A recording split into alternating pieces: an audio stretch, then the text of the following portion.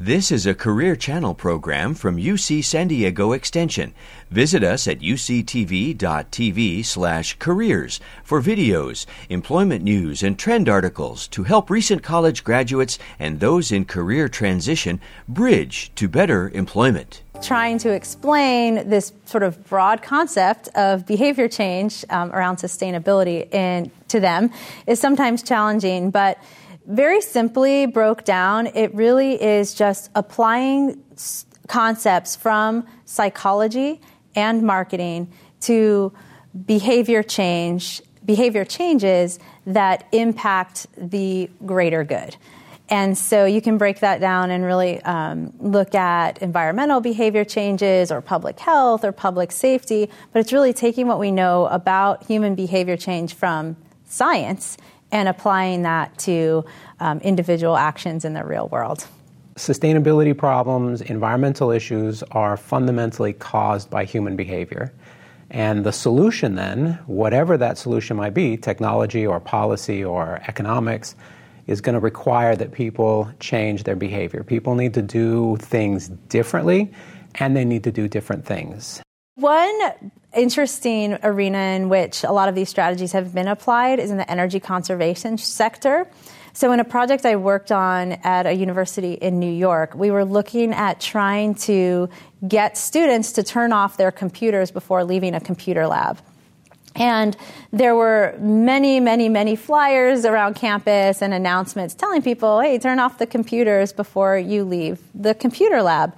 Yet the rates of shutdown, when we went out and kind of observed what are people doing, only 3% of students were turning off the computers before leaving the lab. And so we ended up with a really interesting strategy that was very simple, where we just sort of modified the context a little bit. Number one, we put a reminder in the lower left-hand corner of the computer monitor, knowing that people kind of were logging off and their eyes were going to that lower corner, and there was a reminder there to turn off their computer and monitor at the end of the day. And so when we tested that situation, it worked okay, but it only increased rates of computer shutdown by a small percentage. What was most interesting, though, is when we also modified the environment to where the lab monitors went around and made sure all of the unused computers were turned off when a student entered the lab.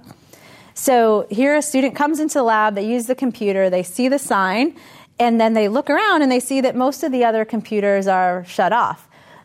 We got a really high, much significantly higher rate of shutdown just by modifying that context. So that was the most effective situation.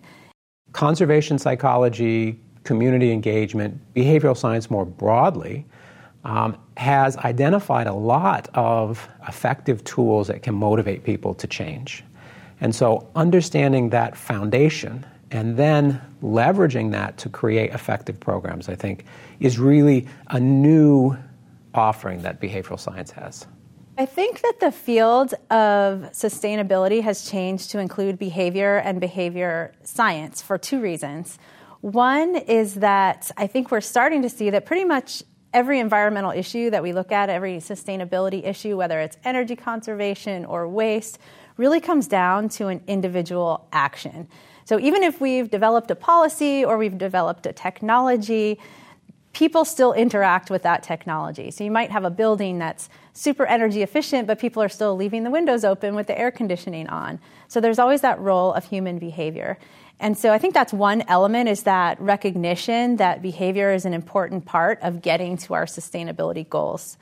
The second is just a growing body of evidence that simply educating people about what to do is not a sufficient motivation to engage in action.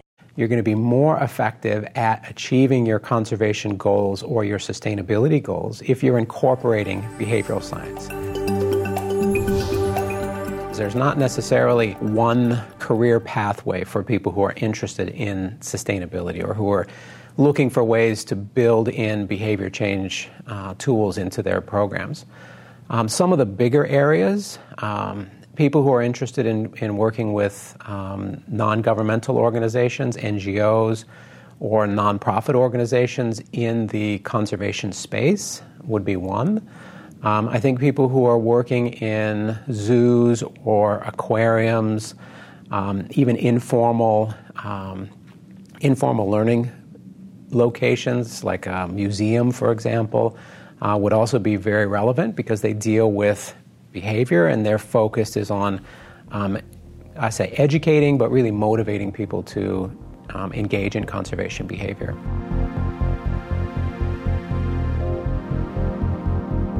We're seeing people wanting to look for these skills in behavior science and applying them.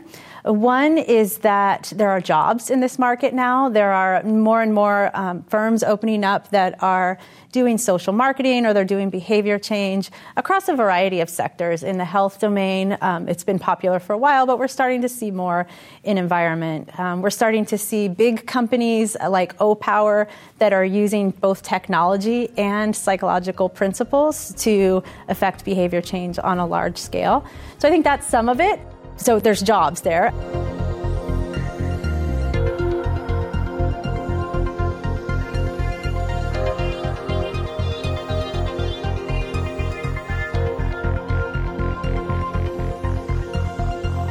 There are a lot of programs and job opportunities in governmental organizations, so thinking about local, city, county,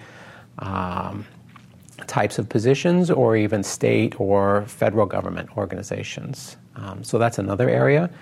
And then I think for students who are interested in conservation and sustainability, but maybe haven't decided on a particular career pathway, but they know this is an interest for them and this is a passion that they have, I think building that skill set will give them tools that will open up career opportunities for them.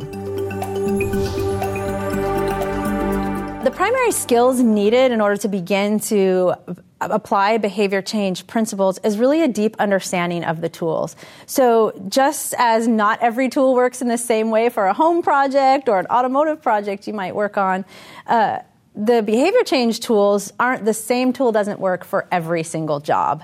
So, for example, if people are already somewhat motivated to engage in a behavior, but they simply just forget, then we might use a tool like reminders or prompts or things that kind of just tip them over the edge. They're already ready to do it.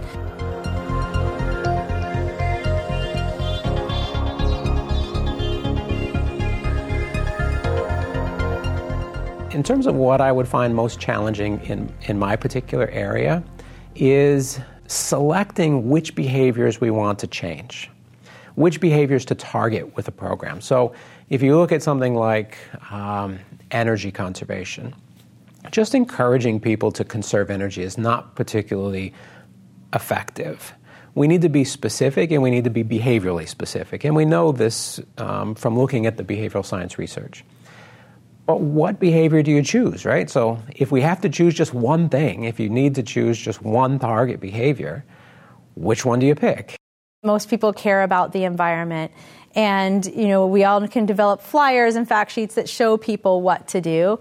But really engaging people in sustainable behaviors that are sometimes more difficult than what they're already doing, they're more inconvenient, requires a different approach than just, what you might traditionally do to advertise the library or other public services. But really understanding what the needs are of the population and then applying behavior change principles that not only enhance their motivation, but also can reduce barriers that they face. And by doing that, we can really leverage strong concepts that are much more sustainable.